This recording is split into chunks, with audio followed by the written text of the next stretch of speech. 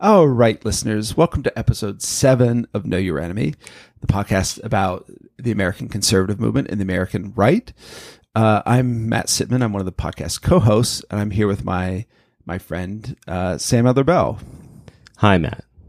And this is a special episode for a number of reasons. We have some big announcements we're going to make, but it also was our first episode with a guest.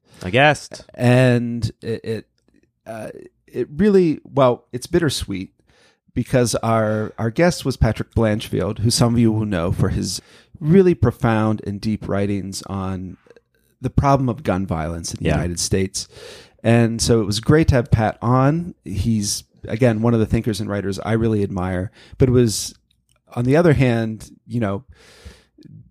sad circumstances. It's a heavy episode. It's a heavy episode. As I told Pat when we started our conversation, I feel like every time one of these mass shooting tragedies happen, I read a lot of news. I look around for something to make sense of what's just happened. And literally the only person who I feel like makes some kind of sense that helps me situate myself politically, morally, ethically, historically in the moments after these absolutely traumatizing, horrible events that happen too often in American life is Pat.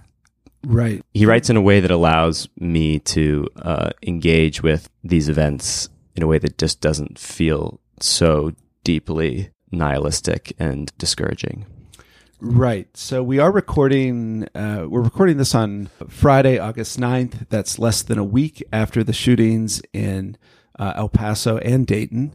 And when those things happened, when those events happened, Sam and I immediately, we were texting each other and we knew we had to talk to Pat. So again, on one hand, we have our first guest, but it's happening under circumstances that are shitty. Yeah, really shitty. So we're going to introduce Pat later on, and we'll introduce that conversation in a couple minutes. But this also is an interesting and important episode because basically this is the first episode that will happen as part of a partnership we've entered into with Dissent magazine. Woo! Yeah. So, like a lot of publications, Dissent was looking to beef up their kind of podcast roster, you might say. And so a few weeks ago, Tim Schenck, the co-editor of Dissent, reached out to us and said, we really like what you're doing. Would you be willing to maybe partner with us? And so that's going to happen, or that is happening. And that means a few things practically. For one, we are now a kind of Dissent podcast. Know Your Enemy, a podcast associated with Dissent in some way. Right. And what that means practically is that every time a new episode comes out, Dissent will plug it. Belabored is one of their main podcasts right now. So every time a new episode... Which is totally a great podcast if you're a follower of the American labor movement. Right. So every time a new episode of Belabored comes out, it's essentially like new content on their website. And so something similar will happen with us. When a new episode comes out, it'll be featured on Dissent's website. It'll go out to their email list and on social media. So it's a kind of practical partnership in that sense. Mm-hmm. We will give Dissent this good content. Good. And they will help us spread the word.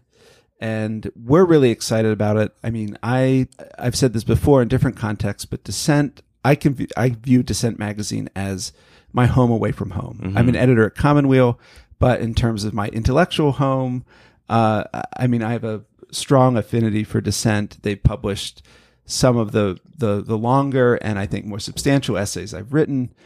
Their co-editor, Michael Kazin, is my old teacher. And just, I admire Dissent a lot. And I'm really happy about this just because it's one of those situations where, I really believe in what Dissent is doing. Yeah. And so I'm very proud to be partnering with them and very pleased that they kind of approved of what we're doing here. Yeah, right. It's very flattering that they get and support what we're trying to accomplish with the podcast. We should say that at the moment, this is not a financial agreement of any kind. We're not receiving any money from Dissent. We are very grateful for what they're doing for us, but we're not like suddenly on staff or on the payroll, on the masthead or something. Right. So the only financial support we get for the podcast still is only from Patreon. So if you're someone who's donated to us, who's patronizing the podcast, you don't have to think, are Matt and Sam raking in the bucks from this small left-wing magazine based in New York? No, we're not. But it's worth saying, this does not mean that you're not getting anything out of this, because part of our agreement with Dissent is that if you are a West Coast Straussian subscriber, which is to say the $10 a month level support for the podcast, one of the things Dissent is doing to kind of entice you to support us is they're offering free digital subscriptions if you support us at the $10 a month level. And so if you are interested in the podcast, but also interested in excellent writing and forceful argument and a really interesting, I think, left-wing perspective on politics and culture and society, you can support us and get a free subscription to Dissent. Yeah. So please consider doing that. If you're on the fence about supporting us, or even if you're maybe even at the $5 a month mark, if you bump it up to $10 a month, you can get a free subscription out of it. So we're really grateful for that. And as always, the meat and potatoes episodes will be out in front of the paywall. Yeah. And we do still offer behind the paywall episodes for anyone who supports us from $5 a month upward.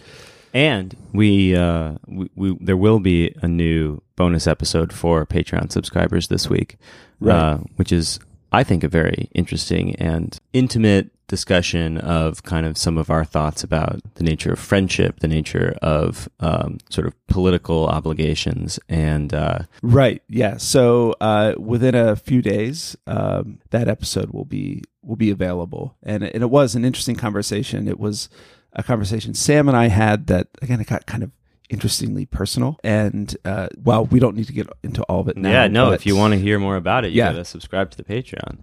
Oh, Matt, you wanted to make a correction. That is right. So this is the first ever Know Your Enemy correction. We get into this actually in the bonus episode for Patreon subscribers.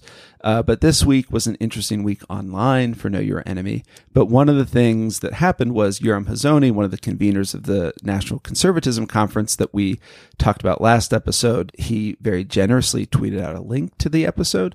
But in the back and forth we had with him, he pointed out that they had, in fact, announced who the funders were for the conference. So in our episode, we said, we don't know who's funding this. And Hazony didn't specify whether they had put this information out online or whether just at the conference they had announced who had sponsored it. But the idea that no one knows anything about who sponsored that conference, I suppose, is not true. Yeah. And so, again, that was almost a throwaway line with Sam and I. We were joking about like right-wing dark money. Right. But as it happens, Yoram has in fact told us that it is not a secret who funded that, so we just wanted to point that out. We don't know who funded it, right? But apparently it's possible to find out. It is possible to find out, and because we take getting things right seriously here, we did just want to point that out since Yoram had noted that to us. And as we, again, talk about more in the Patreon episode, we appreciate the fact that Hazony, with whom we have deep and fundamental disagreements about almost everything.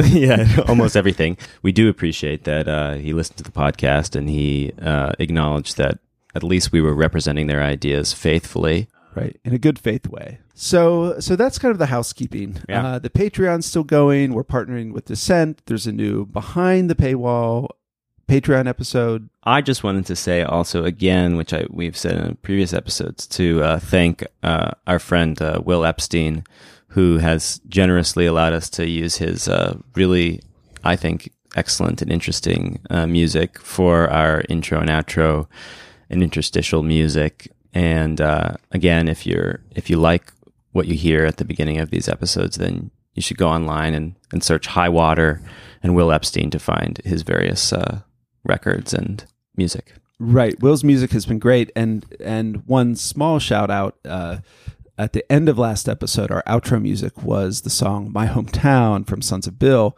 And that song was written by one of my best friends, James Wilson, who's their lead singer. And to be honest, I didn't ask James if we could use that but before we did. So I hope James doesn't sue us. But if you're interested in great country music, everyone should check out Sons of Bill. Yeah. Thank you to them. I love whether that they song. know it or not. It is a great song. Yeah. So as we mentioned, this is our first episode that features an interview. And so this is an episode where Sam and I actually talk a little less, in part because we really just want to learn from Pat, from his many years of study and thinking and writing about the problem of gun violence in the United States. And so for those of you who don't know Pat, he's an associate faculty member at the Brooklyn Institute for Social Research. And I think more specifically for this episode, he has a book coming out in March of 2020 called Gun Power, and it'll be published by Verso. And you can pre-order it now, and we're going to have a link to that in the show notes. And I am really looking forward to reading that book, and I think all of you should really consider buying it or pre-ordering it. So that's Pat. We sat down with him. He very generously gave his time. He did a lot of media this week. Yeah. And so this was a conversation he had at the tail end of a kind of emotionally draining and tough week. We're very proud that he's our first guest, and we really hope you learn as much from it as we did. Yeah. Well, here it is, our interview with Patrick Blanchfield, who, as far as I'm concerned, is one of the most brilliant thinkers about the problem of gun violence and the way that it relates to American history and American politics.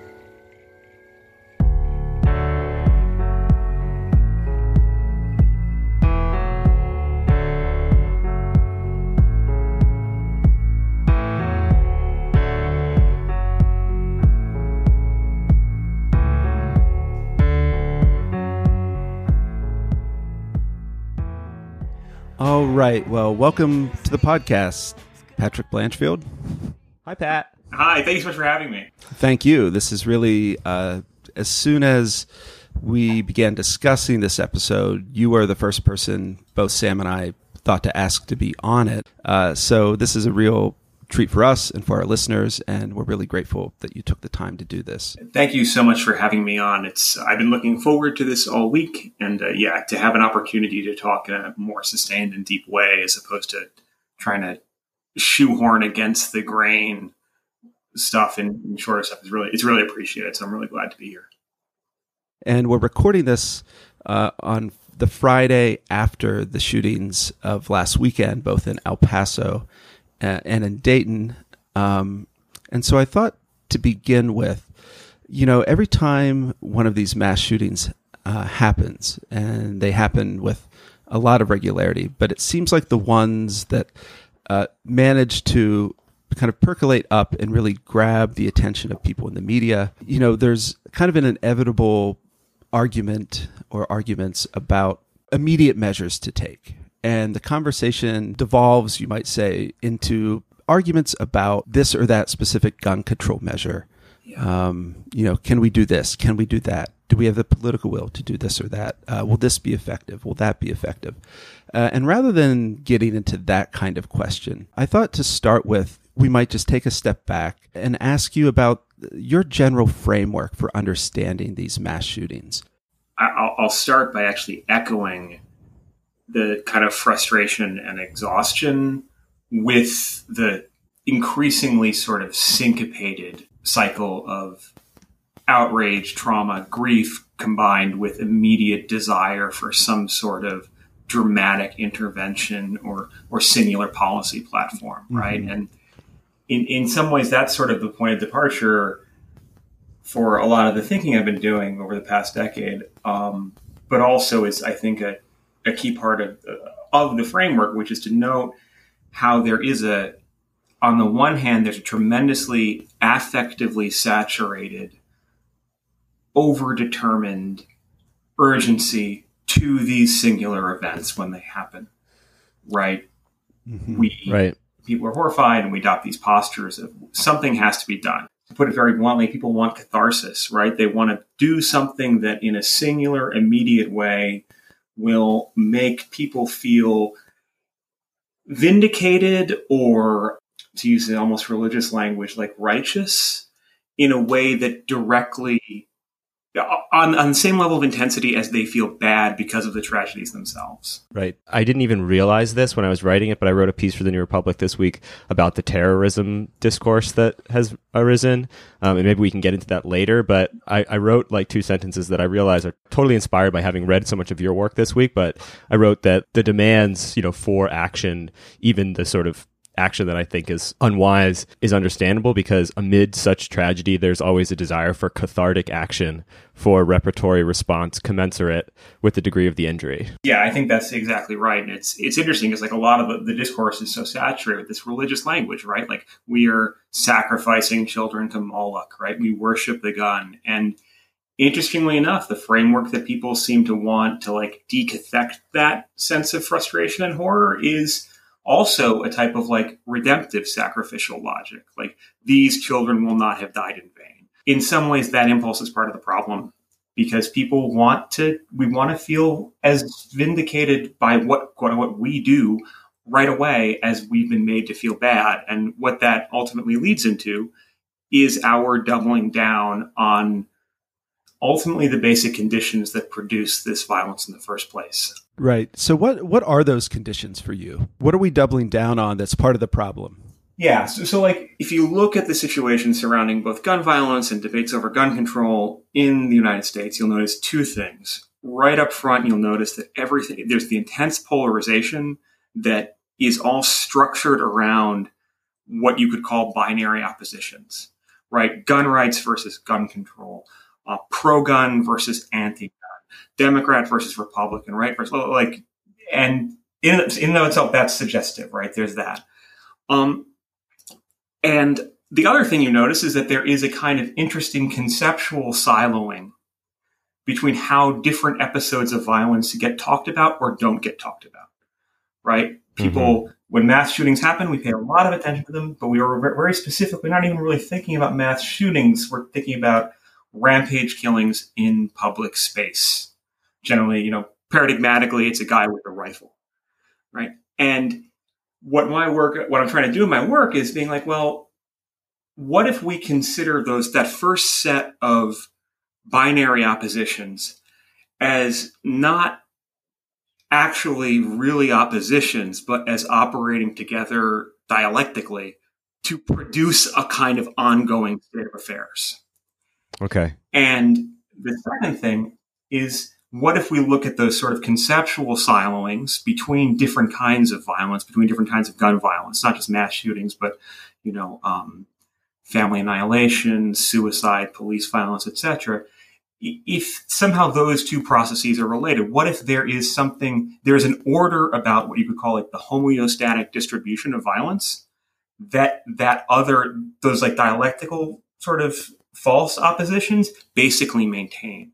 And I think once you do that and you have a sufficiently wide angle view of this and you historicize it properly, you realize, well, this is actually a way that we're just sort of metabolizing a fundamental underlying social order. And that's what I call in my book, and I think it's a useful term, is I call gun power. And that's an attempt to create a vocabulary so that we can talk about both these exemplary events, but also the day-to-day quotidian churn of gun violence in a way that allows us to break out of that sort of binary language and think of a new vocabulary for talking about this stuff.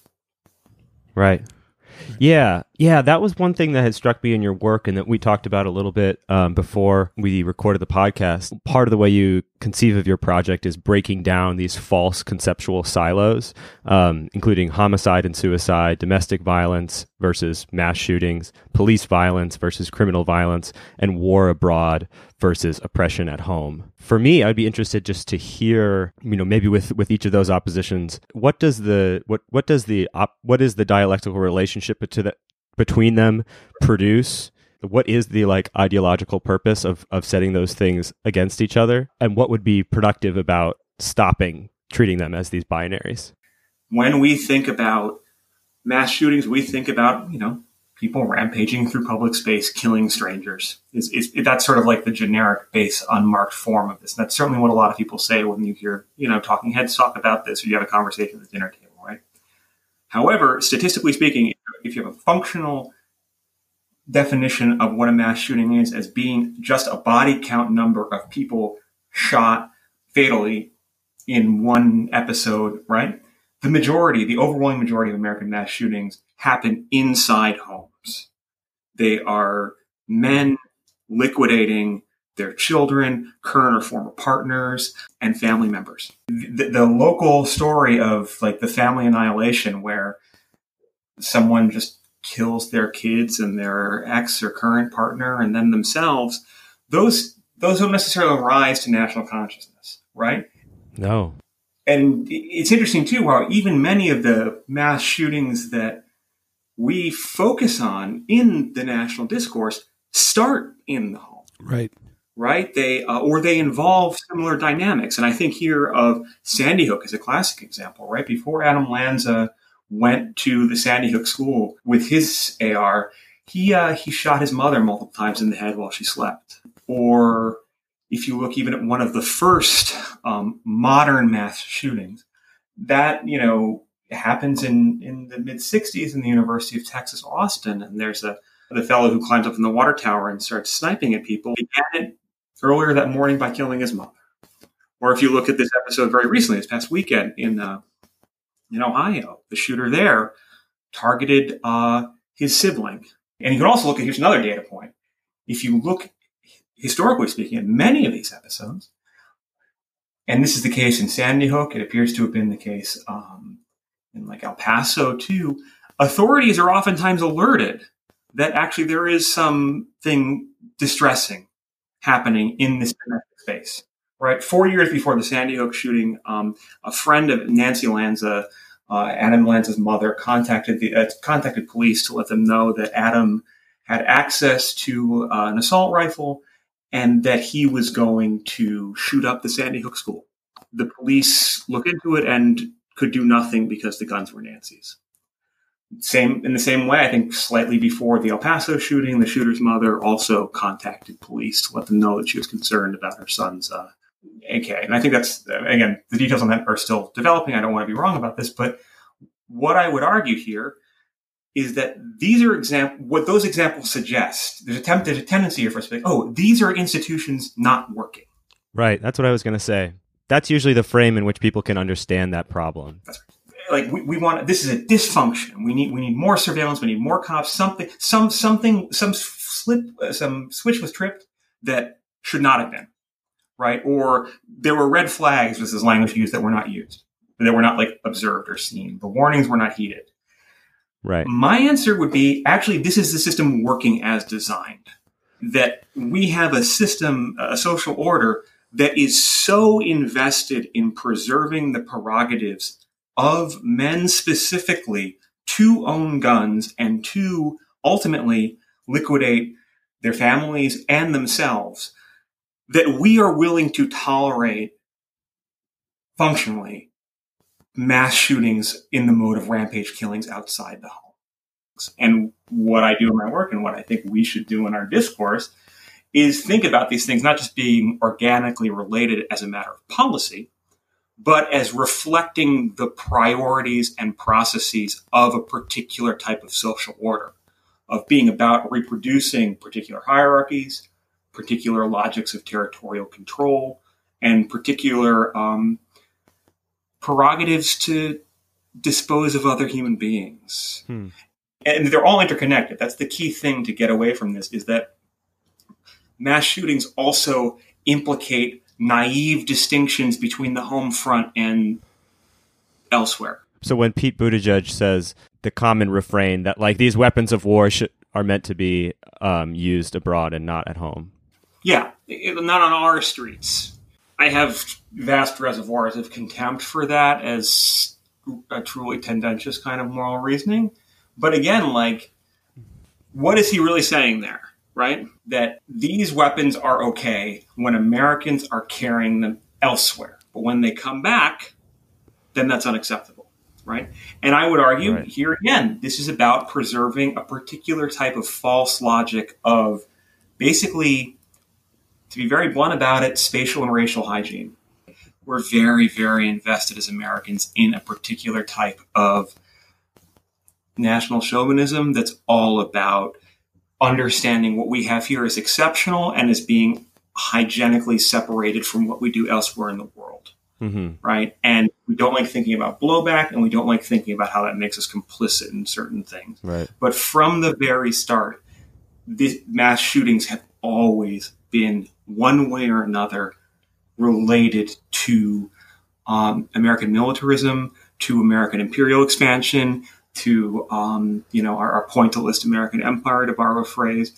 To be sort of like, give a couple examples of this, right? Again, go back to that mass shooting in '66 in UT Austin, right? The guy who climbs up into the clock tower and starts shooting people on the campus there is a former Marine, if memory serves. But also, there are many other examples of this where it's like, there's a kind of history rhymes a lot here, right? If you look at Parkland, the gun that the young man who shot up Marjory Stoneman Douglas High School was carrying is a Smith & Wesson M&P. M&P stands for Military and Police.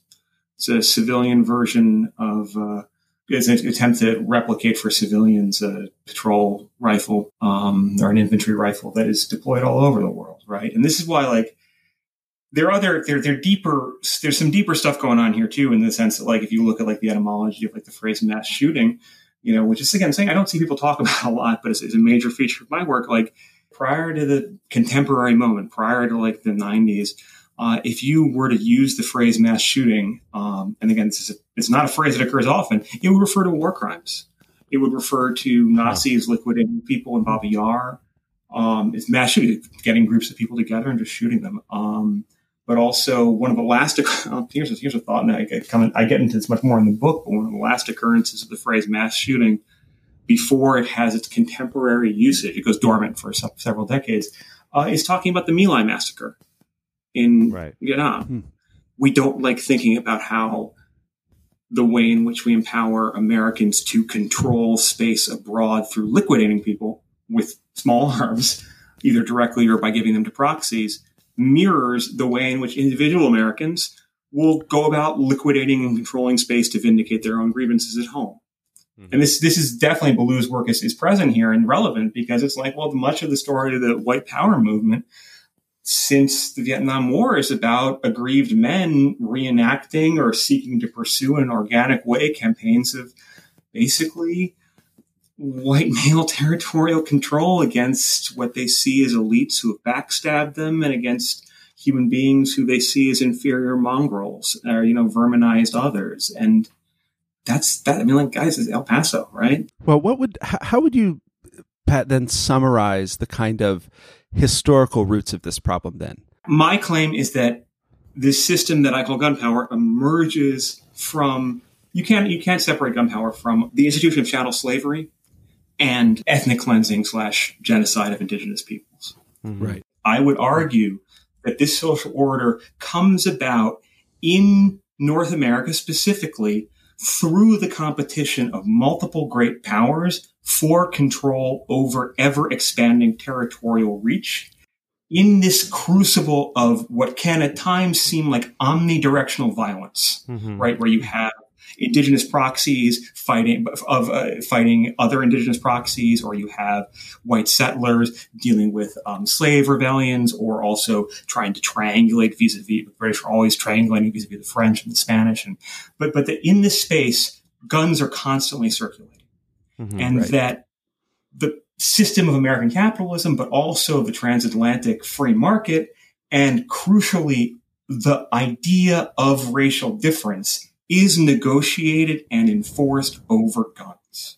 And it's negotiated and enforced over guns both through like the arms trade in that period, which is a fascinating topic I'd love to talk more about if you're interested, but also through the delegation of the right to kill to individual actors, to individual men. I think that puts it pretty clearly. And because I think that for listeners, it's always easier to grasp these concepts in relation to particular events, I'm going to draw your attention to a couple things. I was very compelled in one of your N+1 pieces where you talk about 2012 and the relationship between the murder of Trayvon Martin and the Sandy Hook mass shooting. Thank you for keeping me grounded in specific examples. And I will say part of the reason this book is proving very hard and slow to finish is that it's trying to toggle back and forth between the very granular and the abstract. Right. So like here's a great example, 2012, right? people like to think, for whatever reason, people are very committed to thinking of these two things separately, those two events, right? You occasionally see a tweet that makes the rounds. I forget who this misbegotten asshole is that originally posted it, being like, we should have realized in retrospect that when America decided that killing kids in Sandy Hook was okay, like that nothing would be done, right? It's a type of nihilism, right? What's really striking about that is like, well, why is Sandy Hook the example when Trayvon Martin was also a child whose liquidation apparently is not as important, right? Which again gets to what's the distinction between these two events? Why are we separating, quote unquote, indiscriminate mass violence in one space from this one-on-one encounter of personal liquidation in another, Florida versus Connecticut? Right. And once you sort of think about these things together, you notice certain things that actually connect them in a lot of ways. For example, the mass shooting in Connecticut profoundly reflects inequalities in race. Flip the script for a second and imagine that a black woman's, a single mother has a young son who is a teenager who is constantly drawing pictures of his classmates being murdered, and who there have been multiple interventions. People have raised concerns about the content of his materials that he's submitting in class, that authorities would not really get involved. Right. And then she'd buy him all kinds of guns, and that would not raise further red flags. I mean, folks, like Tamir Rice gets shot for playing with a toy gun in public within seconds. Meanwhile, Adam Lanza's mother is taking him into the range and giving him a new pistol for his birthday. Right? And in the case of Trayvon Martin, you have an apparatus where another person, George Zimmerman, is patrolling space. Again, he's a self-appointed community watchman, right? Much like, you have all these motherfuckers running around on the colonial frontier, sees this young man that he doesn't belong, assaults him and kills him, and there are no consequences for it. Meanwhile, Adam Lanza is raising all kinds of red flags, and he's to the point in which the police are literally informed about what he's going to do 4 years before he does it, and nothing happens. So, again, think these things together and think what type of social order is producing this. And it's an order that's attempting to maximize the prerogatives of people to be armed so that they can kill certain people, and that's willing to absorb even the spillover that entails in Sandy Hook. Right. That was going to be my question, is that in your framework, is Sandy Hook excess? Is Sandy Hook sort of the price paid for the maintenance of a system that allows George Zimmerman to kill Trayvon Martin? Or does Sandy Hook also play some kind of constitutive role in gun power? Do you understand my question? Yeah, I do. I mean, there are a bunch of different ways to think about it. What I would say, like the first thing to point out up front and just like straightforwardly, is that everyone is disposable in this system. Some people are more disposable than others, dramatically so. Right.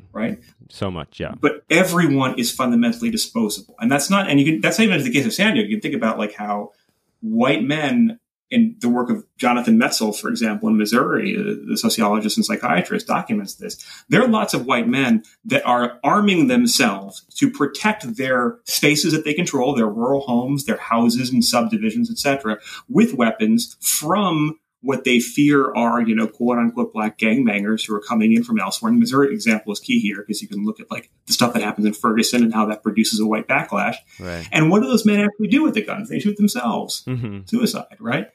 But again, the idea here is people are they're so invested in their prerogatives as the racialized controllers of that space that they're willing to die for it and kill their own families for it.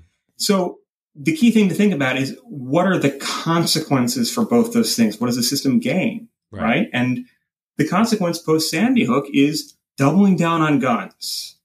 Right? That's the other thing that I think the other key here is that what I want to think about when I talk about gun power is that it's a totalizing system that is always doubling down on itself. Right. So in the wake of Sandy Hook, what do you have? You have a push for police in spaces.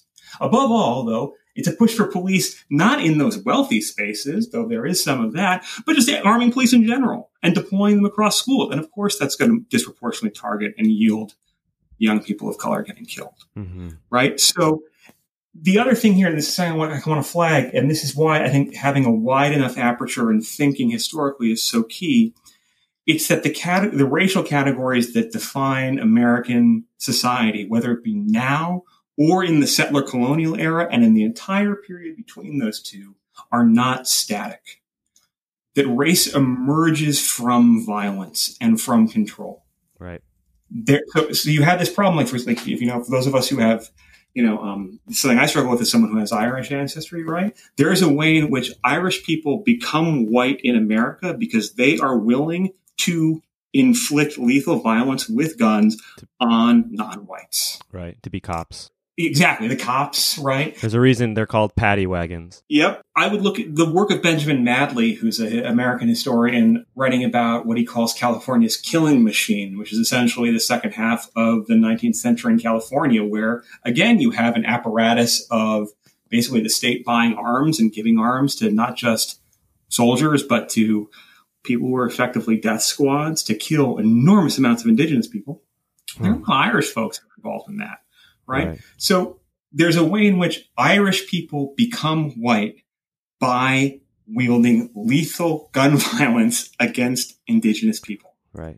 And there's also a way in the present moment, I'd love to go into the neoliberalism stuff once I think this is adequately clear for you and the listeners. There's a way in which George Zimmerman becomes white by killing Trayvon Martin. Absolutely. And the key thing here is to understand that these positions are very fragile, right? Like if you look at what's happened to George Zimmerman since, I mean, I keep on, every time his name shows up in the news, I'm like, oh, he's either killed someone else, he has threatened women, etc., right? Or he's going to wind up, I would be surprised if George Zimmerman dies peacefully in his sleep, right? And much in the same way in which all these white men in, say, Missouri are killing themselves with guns that they bought to kill people who might be, implausibly coming in from Ferguson, right? Even that whiteness is a position of the prerogative to violence that other people can participate in and other people can mimic, right? But that it's no panacea for the people in that space as well. And the key thing again is when that violence happens, when people are consumed by it, whether they're black, brown, whatever, white, the system doubles down. The key thing is to always double down. Yeah, I was going to say, it seems like people think of increased gun sales after a mass shooting as somehow perverse, right? But what you're saying is that it's not perverse at all. It's exactly what is supposed to happen or what is structured to happen because of how gun power recreates itself. That's precisely right. The idea of social reproduction is so key here, right? Yeah, go ahead. No, I was just going to say to make sure to define social reproduction for the listeners when you make this point. Yeah. I think the most useful way for us to think about social reproduction for our purposes is how inequalities are passed down intergenerationally between groups and classes. One thinks oftentimes about, the 14 words that all those white supremacists and white power people really like about how you must secure a future for white children in the future, etc. What that means very pragmatically is about we have to keep killing black children young, right? It means indigenous families need to be not allowed to thrive. It means we have to have regular episodes like, say, the elimination of Black Wall Street or the continuous concentration, because it's always tied to space, of practices like, and Ferguson is a great example of this, police doing discretionary stops, right? Or having asset forfeiture that's attempting to expropriate and to prevent mobility for people of particular racial and ethnic groups and spaces from basically flourishing. So what guns allow our society to do is that once we flood all these spaces with guns and we have this regular churn of violence, that very, in a way that's almost eerie, it helps maintain a homeostatic distribution of inequality over time. There's a thought exercise to do something, which is it's a bleak one, but if you imagine a body sitting in a morgue, let's give this body a race and a sex. If the person is a young white man, there is statistically, most likely, they killed themselves somewhere rural, if that body is that of a young black man, the odds are almost identical that they were killed by a stranger in urban space. If that body is that of a woman, it is almost certain that they were killed not by a stranger, which is how most of those urban killings happen, but that they were killed in the space of the home by someone who is either current or former partner. Right? So the way social reproduction enters into this is to understand that sort of like very basic stratified body count as being about containing inequality within certain categories, premature death, distributing that among certain categories of persons. And once you sort of have that perspective, right, which is very hard to metabolize and very distressing to think about, that implicates a lot of different things. But also, like, to bring it into like our more contemporary gun control conversations, right? You have to look at like what's in the wake of high profile mass shootings that target people who are quote unquote valuable, i.e. Sanyuk's a great example of this because these are young children, overwhelmingly white, in one of the wealthiest zip codes in the country. What America does in a bipartisan way is double down on policing that overall means more young black and brown kids getting killed. And it means more, probably police officers killing their partners too.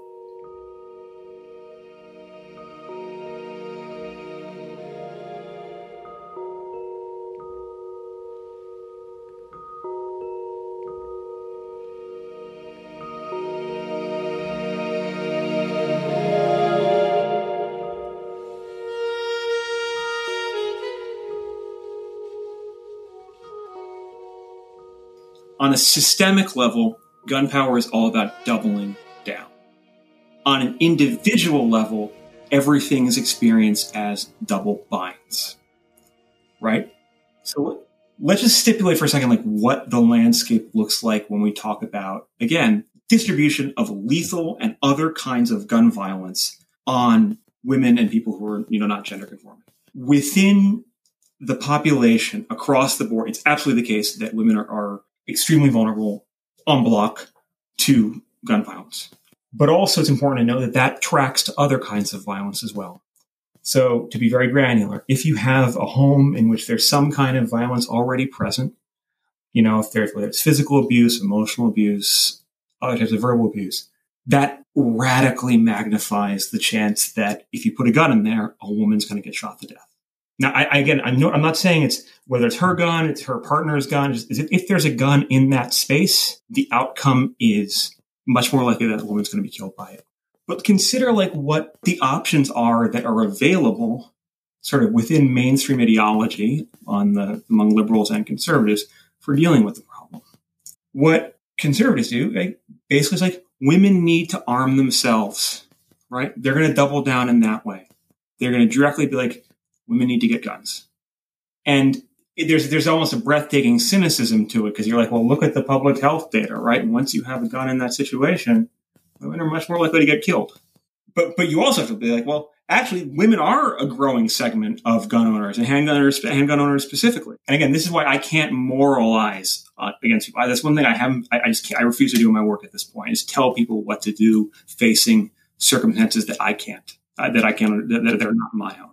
I find it's impossible, for example, for me to say that a woman who is threatened regularly with death by a partner who is considering the possibility of being just killed cannot defend herself. But so that's a very clear way to double down. Being like, well, women just need to arm themselves. And there's a real bad faith there insofar as, again, if you look at like the cases of how the criminal justice system treats women when they do defend themselves, right? Centolia Brown, Marissa Alexander, etc. If a woman does kill her abuser, that abuse is not going to be a mitigating factor in her defense. Of course, why didn't she just leave or some other bullshit like that? And of course, the reality is it's when women are planning to leave that they're actually the most vulnerable for getting killed, statistically speaking. So there's that kind of obvious doubling down there. But liberals double down in their own way. And this is a delicate thing to talk about. But oftentimes, across the board for many liberals, the answer to gun violence is also to insert guns into situations, except to make sure they're being carried by quote-unquote legitimate actors. So it's all about police showing up to disarm abusers. It's all about police showing up to like protect the woman at the last moment. But again, this is also a false narrowing of perspective, and it ignores stuff. Because like if you look at the statistical data, but this is stuff liberals don't like to talk about, but police families, police specifically, are dramatically more likely to be domestic abusers than pretty much any other professional class across the board, except for military folks.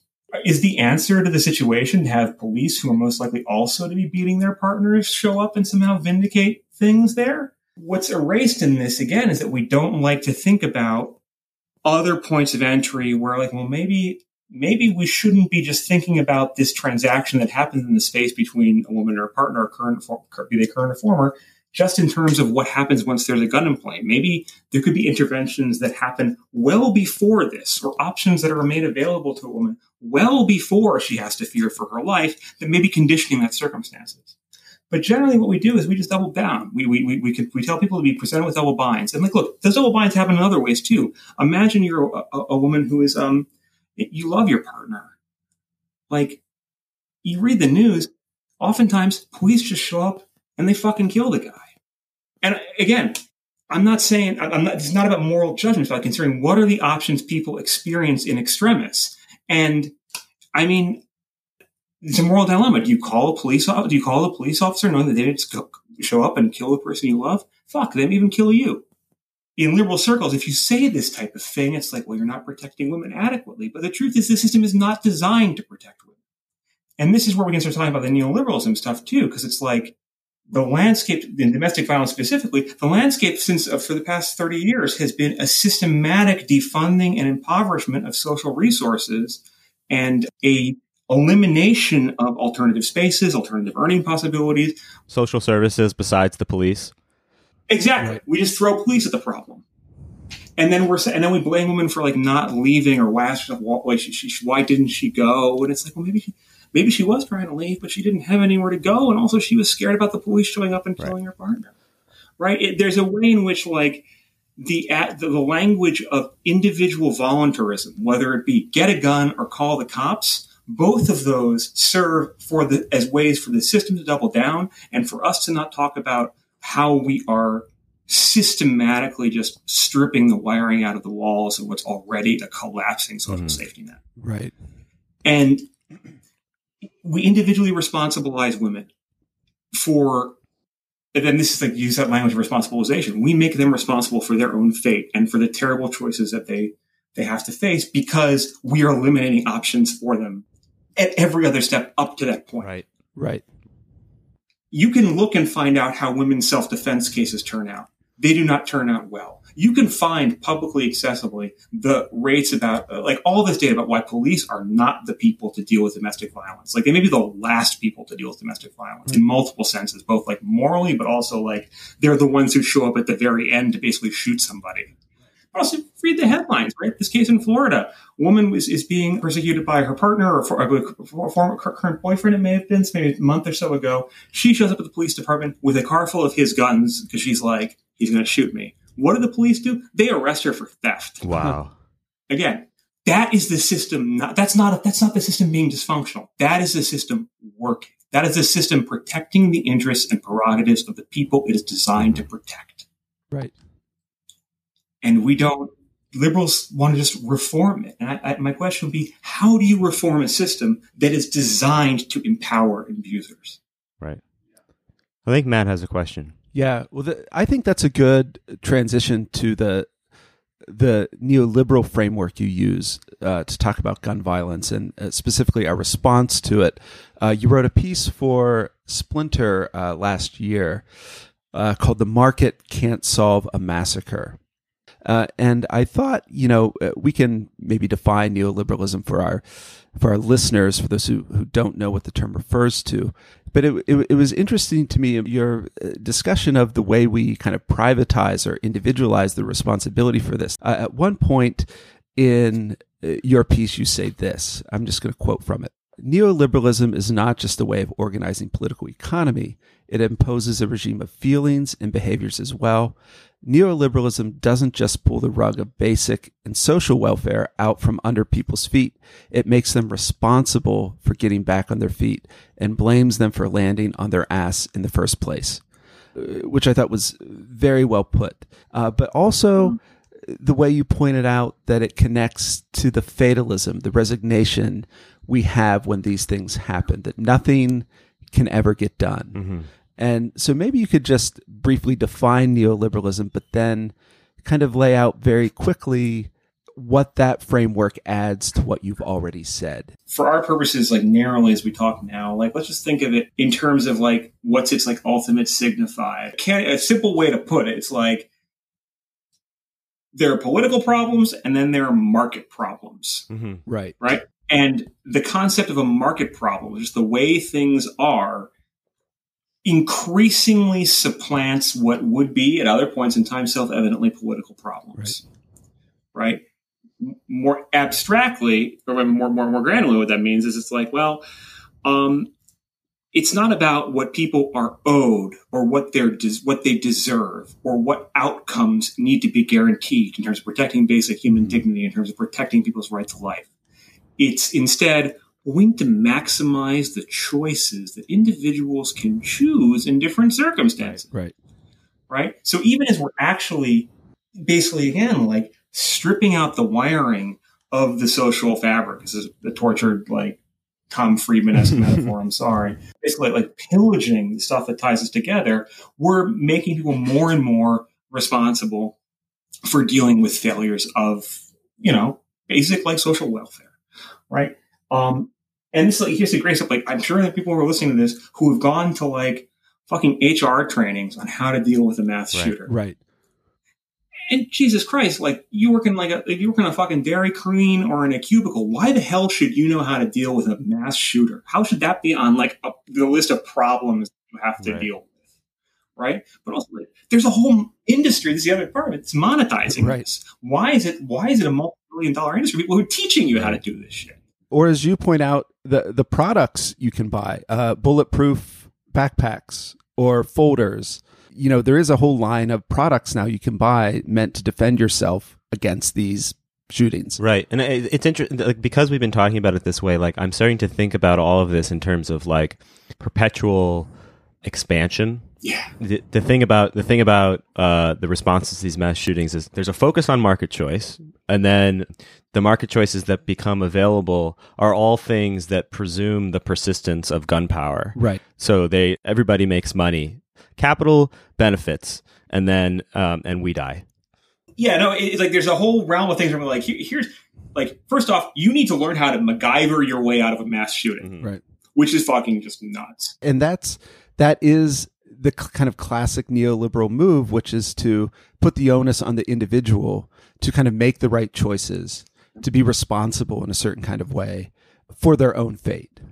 Exactly. And and also you can see how this perpetuates inequality, right? You look at the price of these fucking bulletproof backpacks, it's a couple $100s, right? Not everybody's going to afford those things, folks, right?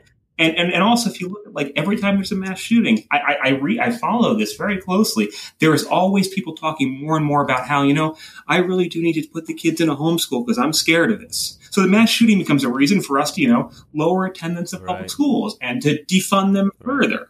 Right. Meanwhile, we're spending like $4 or $5 billion a year on school security. So some of the money's coming from there, but also like, again, think about it, it's so warped in terms of these incentive structures where it's like, well, we're going to give teachers, a couple $100s a year if they carry a Glock and do their own trainings, right? Which is madness.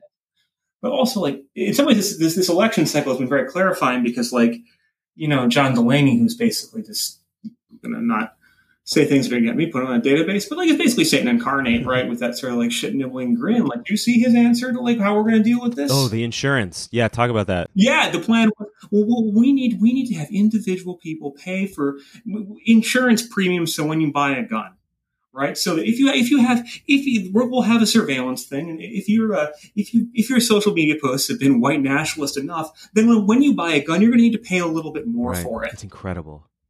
It's almost like satanically perverse. It's like both because it's like, oh, we're going to monetize this at every possible level and also perpetuate inequality, right? But also, like, what's the obverse of this? Like, if I'm rich enough, do I get to hunt people for sport because I can pay my fucking premiums? Right.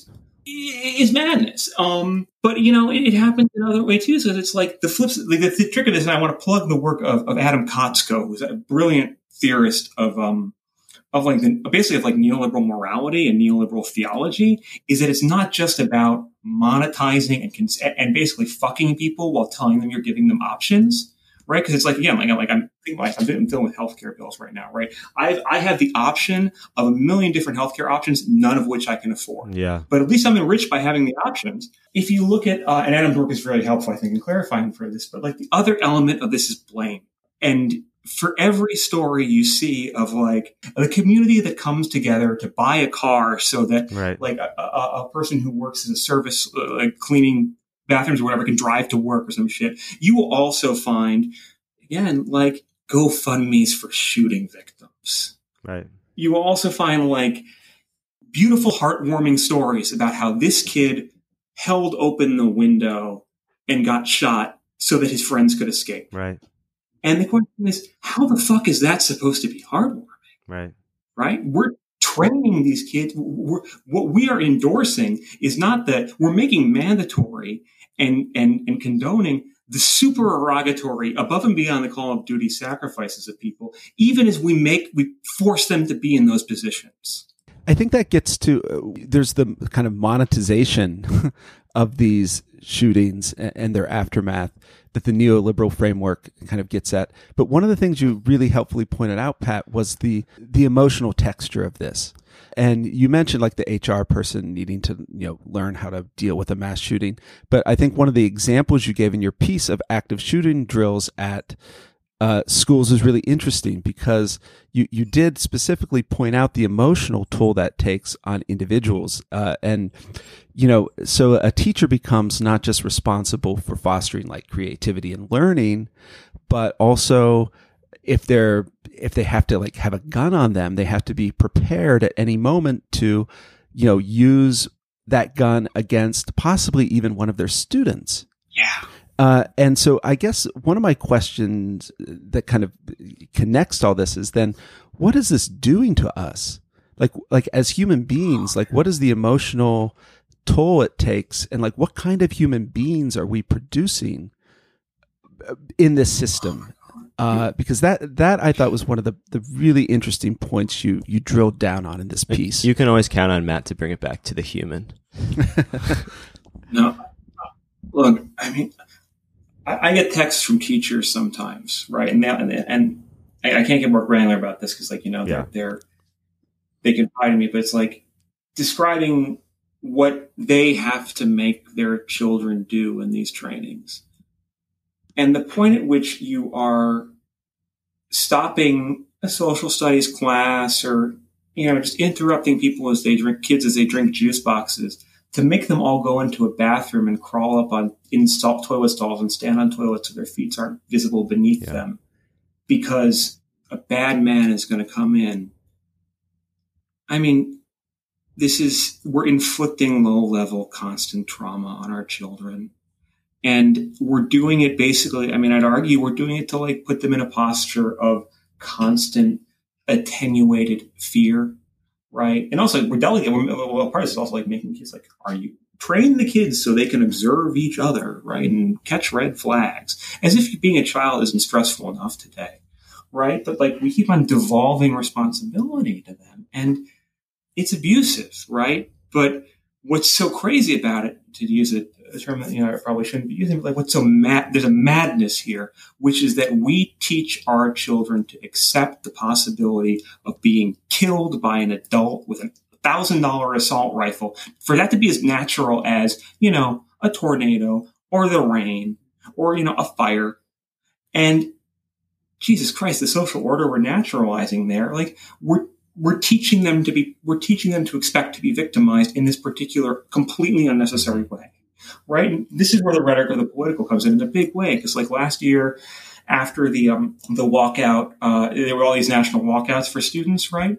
Schools were threatening to penalize children Because if they undertook political acts like leaving classes and talking about how that might affect their grades and how they'd score on tests, or even the president this morning talking to people like as he was leaving the White House to go play golf or whatever the fuck he was going to do with himself. Someone asked like, "What would you say to children who are afraid?" And his answer was, "Well, they might someday grow. They'll be fine. Tell them they might someday grow up to be president too." I mean, yeah, let's hope they don't catch a bullet in the meantime. But you know what? If they work hard enough, they'll be able to matriculate into the workforce, and maybe one of them will become a president. And then they can tell kids to, chin the fuck up and not get killed, and maybe they'll become president too. It's an incredible abdication of any kind of responsibility, and we have this sort of like, I want to be very clear. I will not co-sign a meaningless, evacuated language of nihilism. Right, like that tweet being like, "We don't care about these kids, so like we're give up." Like what the outcome of that is, like I guess like just like shooting yourself maybe to get it over with. I don't fucking know, right? But on some basic level, it is hard not to feel nihilistic watching your friends get murdered and seeing adults do nothing. The profound cynicism. This is another element too of our responsibilizing child activists, like counting on this latest generation of the Parkland kids to be the one that bring us to our senses. No, fuck that. We're responsible for this. Yeah, I was reminded of, as you were just talking, when Toni Morrison died, which like talk about a fucking tragic week. She died. David Berman died, which is maybe not as much of a national tragedy, but is for some of us. And I reread Toni Morrison's Nobel lecture, which, if you remember, is the one where she describes the sort of parable of the children coming into the cave or the home or the castle or wherever there is this sort of sage figure. It's just a parable that exists in a lot of cultures. And she's blind. The sage is blind. And the children want to challenge her, ask her something that she can't answer. And they say, "We have a bird in our hand. Like, tell us whether it's alive or dead." And the first half of the speech, Toni Morrison says, is from the perspective of adults, of the sage wisdom of the older, of this person who's accumulated knowledge over the course of a life of suffering. And she says, "I don't know, but it's in your hands. The bird is in your hands." Like, all I can say is that the bird is in your hands, which is to say, your attempt to kind of like capture me in this kind of adolescent way is not the point. The point is that you have the bird and it's your responsibility, right? If you killed it already, you live with that. If you have it now, it's under your care and you're responsible. The second half of the speech is from the perspective of the children who say, like, "Why won't you actually talk to us? We came here to ask you for guidance, right? You misinterpreted us as petulant. But in fact, what we're looking for is guidance, the wisdom that you supposedly have, and you're giving us nothing." It's an incredible speech, but I was reminded of that. Anyway, I interrupted you.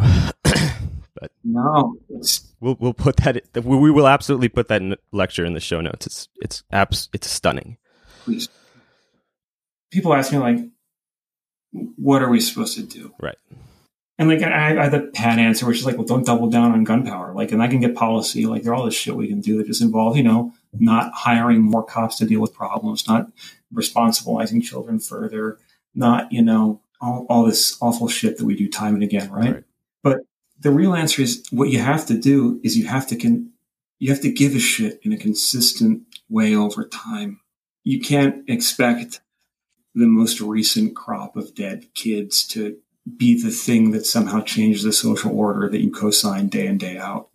Everyone constantly being like, why won't this change? Why won't this change? Well, it's on us. That's much bigger than policy. It means actually just structurally caring and understanding that, like, we may not have certain answers, but we can't afford ourselves the consistent luxury of the same answers over and over again. The questions become answers. Like, why did this happen? Why did this happen? Why did this happen? Well, it happens because people are sitting around saying, why did this happen? Pat, I do, in some ways, I think the way our conversation has proceeded means that, we began by talking about in the wake of these shootings, there's always the very narrow, should we ban this kind of weapon? What about background checks? There are these kind of small bore policies that may or may not be good ideas, that could possibly be, action we can take. But one question, reading your work and talking with you, that I've wondered about is, in one sense, by stepping back the way you do and offering a kind of framework for understanding all this, that, if we're talking about a social order that has been centuries in the making, and then even if we, move to neoliberalism and think about that as a kind of economic and moral regime that's, especially been instantiated in the last few decades. Either way, I mean, what do you do with a problem that has been centuries in the making? Is there a way in which if the way to respond to this is to change the way we live, what does that look like practically? Depending on how politically radical we want it to get, there are a spectrum of answers. Do we want to spend time in the end of the pool where we're thinking about more policy level stuff? And again, we have to bracket what's politically feasible, right? I mean, one answer is, and this is something I think about a lot, it's just a lot of the interventions that are most likely to lower gun deaths, to diminish control, like coercive control and intimate partner violence, or to lower police lethality, if you want to call it that. They involve basically stuff that, to use policy language, is very unsexy. They involve targeted interventions on an incremental level that address specific kinds of vulnerability through various non-carceral things. Let's presume people are well, what about Chicago? Let's presume we actually do care about Chicago in a sustained way. If you interview, we'll say stuff, little basic stuff where it's clearly, we need more fucking trauma centers, right? People are just dying because there's insufficient hospital space, but also people get, we focus so much on the deaths. We don't talk about how a lot of people get shot and then live their lives in immiseration and develop drug dependency on painkillers, or they become caught up in criminalized behavior because they're trying to treat themselves or pay for their medical bills, etc. Right? So it's but also there's a little stuff where it's if you actually do interview the young men who are carrying guns illegally in places like Chicago or Baltimore or wherever, and you ask them, what's the one thing that you would need to stop doing this? The answer is almost universally, I would like a job with dignity that allows me to make my bills. Yep. That's so you can have this type of intervention where it's look at the individual space, think about the categories of vulnerability there, and then look at things that might lower that vulnerability that don't involve more cops and putting more guns there. Right? Because at the point in which we're just already dealing with that, we're either picking up the bodies or making new ones. It's already too late. There's a way in which thinking about an America that's outside, that's no longer a gun power, if we want to call it that, it's on par and very related to thinking about police abolition or decarceration. A lot of the double binds that people face, and a lot of the fact that the system doubles down constantly, is because people who are comparatively comfortable want to have things both ways. And what I mean by that is that there's something profoundly contemptible at this point, that people who are we're better than this. We're just shocked that in this country, which is the largest manufacturer, exporter, and importer of guns on the planet, we are just shocked that we have a gun violence problem. Right. Right? Mm-hmm. Americans per capita have more guns in their homes and more people in prison than any other nation on the planet in human history. Right. And and the level of our discourse is still talking about how we're better than this. Right. Whatever the solutions are going to be, they have to be real. We have to look at who we are, and we're not even at that point yet. And that's bleak. There's something really perverse about the fact that we're turning to children to give us new answers and to fix this, when you have to be an adult to have developed this complete repertoire of essentially hypertrophy childishness. Right. You have to be an adult who is really invested in multiple ways and trained in multiple ways to be that, stupid. now I'm just thinking about Toni Morrison again, but like the speech from the perspective of the children is really worth reading in the context of this discussion, because basically what they're saying to her is, you created this world, you destroyed it, and now you're making us responsible for fixing it. And in the end of the speech, which everyone should read, there's collaboration. It's that the two stories tell the whole thing. And once everything has been heard, what ultimately has been done is that something has been created, something novel has been produced, which which we could maybe somewhat saccharinely like apply to this conversation, which is that it's absurd to place the responsibility upon young people to like rely on the fact that they have been less acculturated and disciplined by the social order of gun power. It's morally monstrous to do that. But also, because they are in that position, they are essential, right? And that there would have to be, when we think about the sorts of movements that would be capable of toppling some of the systems that are reproduced by gun power or that constitute it would have to be an intergenerational movement, is basically what I'm saying. Mm-hmm. And one that was just as thoroughly and intimately aware of the historical context, the history that produces the present, which is what kind of, metaphorically older generations provide, but also not so weighted by history and how history produces ideology and naturalizes existing social orders, not so weighted by it that it can't do the political imagining that you're calling for. Yeah. Well, do we have a lot more to cover here? I think we're getting to a natural ending place. Yeah, I think at this point it would be kind of unnatural to like shift to something like the Shooter's Manifesto. Yeah, right? Or something very particular about one of these recent shootings. That I think you're right, Sam. Yeah. I mean, also like the Shooter's Manifesto, like we were rereading it before we started recording. It's so banal. Like it doesn't show you something that you haven't seen before. It's like, I don't know if you ever listened to Aquaville River, that band. There's like this story there's this song that's from the perspective of a killer. And in the beginning, he's being, interviewed by the media after he's done this thing. He says like, they're looking at my face. They're looking for evil. They think that they'll be able to see evil in my face, but evil doesn't look like anything. And like, I feel like reading that manifesto, it's like, this doesn't look like evil. It's not something that exists out of our like conception of normalcy. That it doesn't like, evil doesn't like invade from the outside and change everything, right? It pervades the system. So when you read that, it sounds like things people say. It sounds like things you hear all the time. It sounds like things you read on Twitter every single day.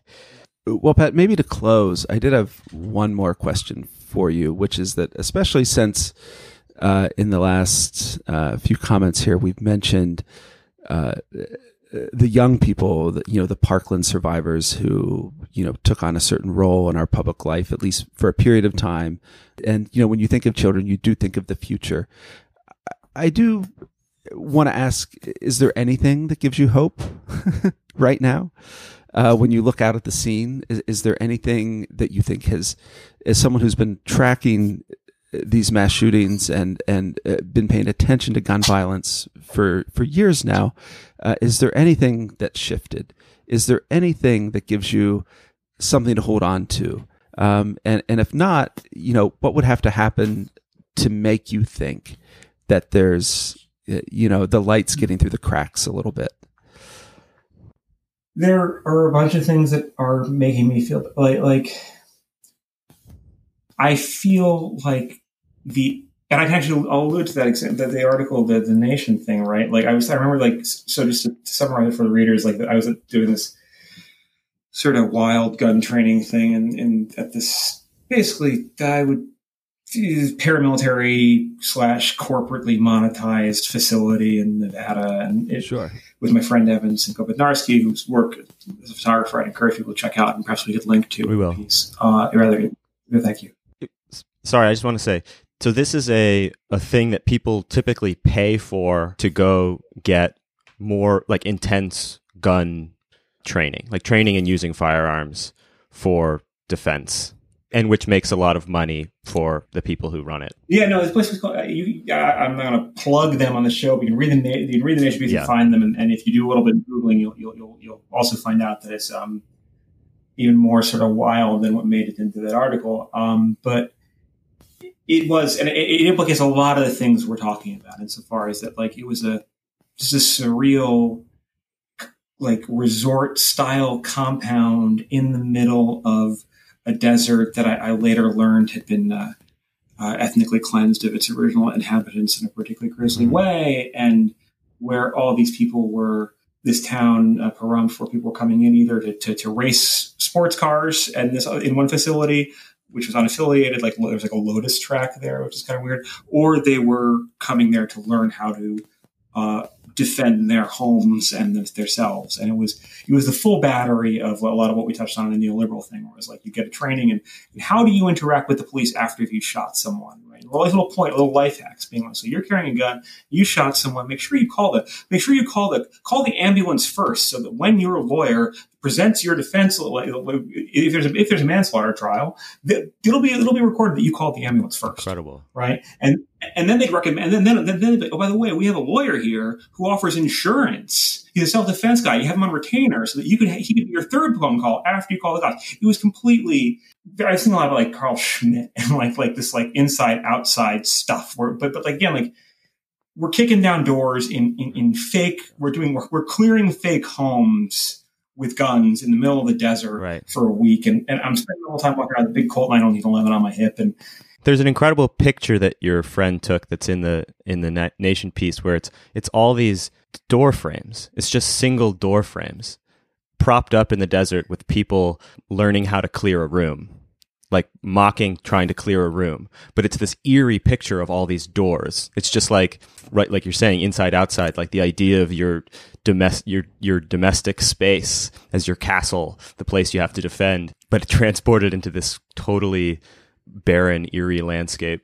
Yeah, it was this perfect blue sky too. It was hard not to feel like it was one of those weird like Western things where like it does feel like God's country in that sort of like sense where it's like everything is on the scale that is like Martian, right? And the sky was just so beautiful, and meanwhile we were like kicking down doors and shooting targets of quote unquote bad guys who I later learned were all they were the typical cast of racialized stereotypes of people in various type of attire, but that they were all former service personnel who had worked there. So like janitors and whatnot posed for, would like put on like a fake like Bloods uniform or whatever, and then you'd shoot them a lot. And wow.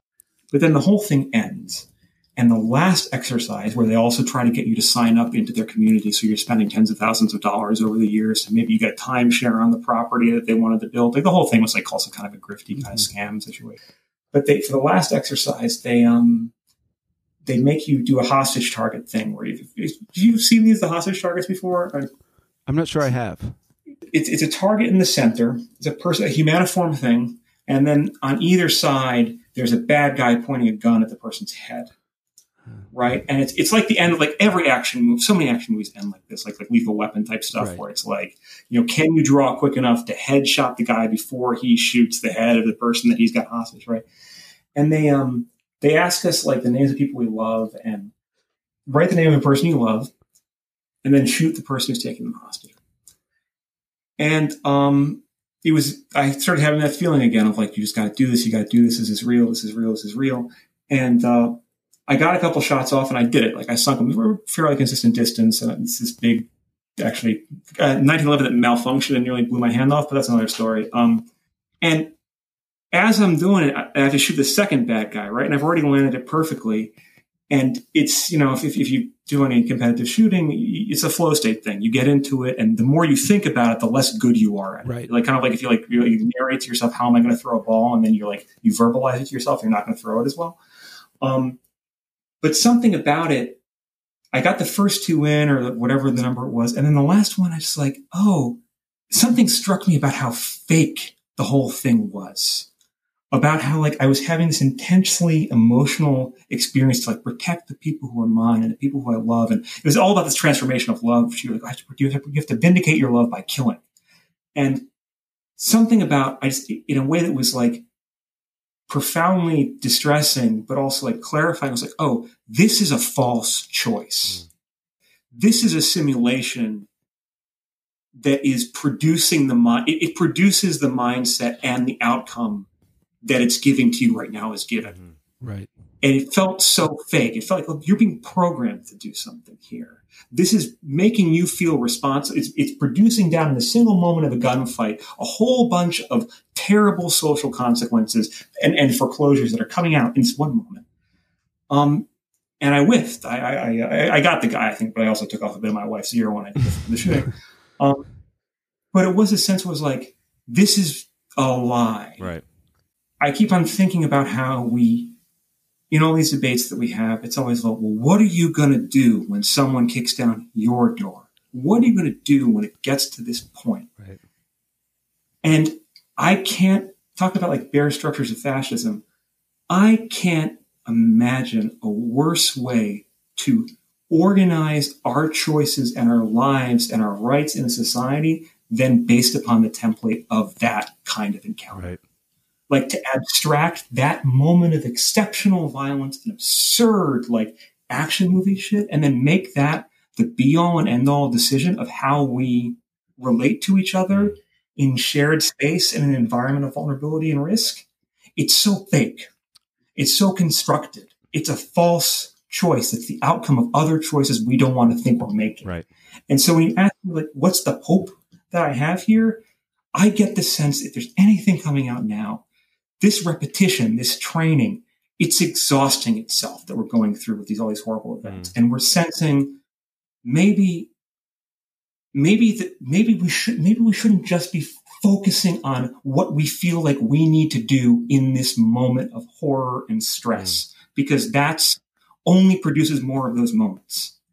And so I see glimmers of it in some of the organizing that is, for want of a better word, intersectional, where mass shooting survivors are working with people who are survivors of police violence or doing not like community outreach work or community organizing work or even community self-defense work that does not involve police, but tying that to other types of violence, but getting a sense that to the extent to which our cognitive and emotional siloing of this violence is about foreclosing choices and making us make the same choices over and over again, people are hopefully, and this is what gives me hope, are getting a sense that those options are false, that those choices are false, and that reducing everything to those moments is not a way to live anymore. Right.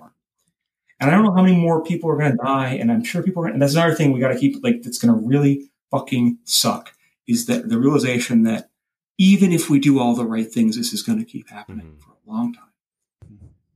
But there may be a more consciousness, I hope, and I hope it's not just me like centering my own experience here and erasing what's already happened in the past, that maybe our options are exhausted at this point. And maybe as other things happen, maybe as climate change makes things worse, maybe as our politics grow more the false choices of our political economy, our partisan choices, that those feel exhausted too. But there's something about, like, if you tell people more and more, you don't have a choice, you don't have a choice, you don't have a choice, at some point you realize maybe you do have a choice. Yeah, thanks, Pat. That's very interesting, very powerful. And it did, your line there at the end, that there's no choice, I couldn't help but think of Margaret Thatcher's line, there is no alternative. Right. And maybe one thing we can do is just remind ourselves and other people that there is, in fact, alternatives, that It doesn't have to be this way.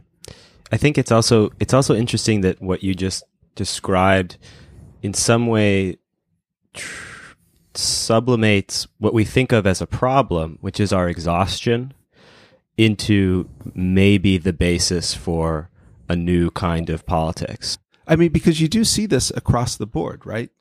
Like with our healthcare system, the things that people are experiencing, it is absurd. It shouldn't have to be this way. And more people are just saying, this is absolutely ridiculous. And so it's, I mean, I think that's one thing Pat's kind of analysis, what's very helpful about it is it does allow you to see these connections. Yeah. That we're operating in, lots of different problems are a part of a kind of a single regime. Yeah.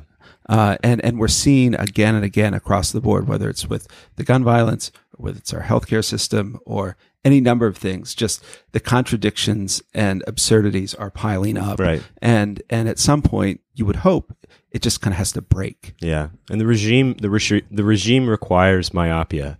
So what it fosters in us is an inability to see anything else when we're looking at one problem. And the kind of spectacle of violence, which is like inherent to like the American experience and the American project, is also, it produces myopia. It produces an inability to see anything but what is right in front of our faces. Right. Well, Pat, this was so great. And I mean, speaking for myself, I'm so happy that you are our first guest on Know Your Enemy. Too, Sam. I'm speaking for myself and Matt, whose every thought and feeling I am aware of and intimately connected to. We're both so grateful that you took all this time and that you're so brilliant and that your work clearly comes from a place of love in addition to your striking intellect. Yeah, thanks so much, Pat. Thank you so much. I really needed to talk to you guys after this week, so it means a lot to me, and I really appreciate the work you're doing. So thank you so much. All right, that was our interview with Patrick Blanchfield. I know it was a little bit intense and sobering, and I think that was, ultimately our intention was to treat recent traumatic events with the degree of seriousness that they deserve, but also to provide a framework for understanding them in a way that doesn't feel as disempowering and confusing as these kinds of events tend to feel as they happen over and over and over again. Yeah, exactly. So thank you for listening. Again, we're very excited about our partnership with Dissent. We encourage people to sign up for the Patreon, and we're really grateful for everyone who's been listening to the podcast from the beginning. Not just the Patreon subscribers, right. Everyone. We got in trouble last time for saying we appreciate all the new listeners, but those of you who have been with us since day one, like, we know you're the hardcore Know Your Enemy fans. So don't feel slighted by any of this. Yeah. And we are going to try to do more interviews and at the same time continue to do the sorts of episodes that we started out doing, which is Matt and I reading a set of books and trying to, unpack a kind of set of ideas for you. But we do want to supplement that with interviews from people who know stuff that we don't know. I think that Patrick sort of really epitomizes a thinker who has thought deeply about something that neither Matt nor I have thought about as deeply. Right. And one other point we wanted to make right at the end is that we do have an email associated with the podcast, and it's knowyourenemypodcast@gmail.com. And, so you can send us hate mail if you want. You can spam us, but especially we're interested in a couple things. Feedback, I think, generally, what works, what doesn't work. Possibly you might have ideas for topics for the main episodes, that is the meat and potatoes episodes that are outside of the paywall, just topics you really want to see us address. Yeah, if you have a question or whatever, we can totally, we'll field those and address them on the air sometimes. Maybe if we get enough questions, we can do like a mailbag episode or whatever. Yeah, every couple of weeks we might do a mailbag episode. Or a mailbag segment. Right. Whatever. Yeah. We really love hearing from you because, maybe this isn't obvious, but Matt and I are both like deeply insecure and uncertain. I'm very insecure. At like basically every single moment, whether what we're doing makes any sense. Mm-hmm. So if you write to us with feedback, we're always really grateful. Right. Totally. So again, thank you for listening. Thank you for your support, and we'll see you next time. Thanks.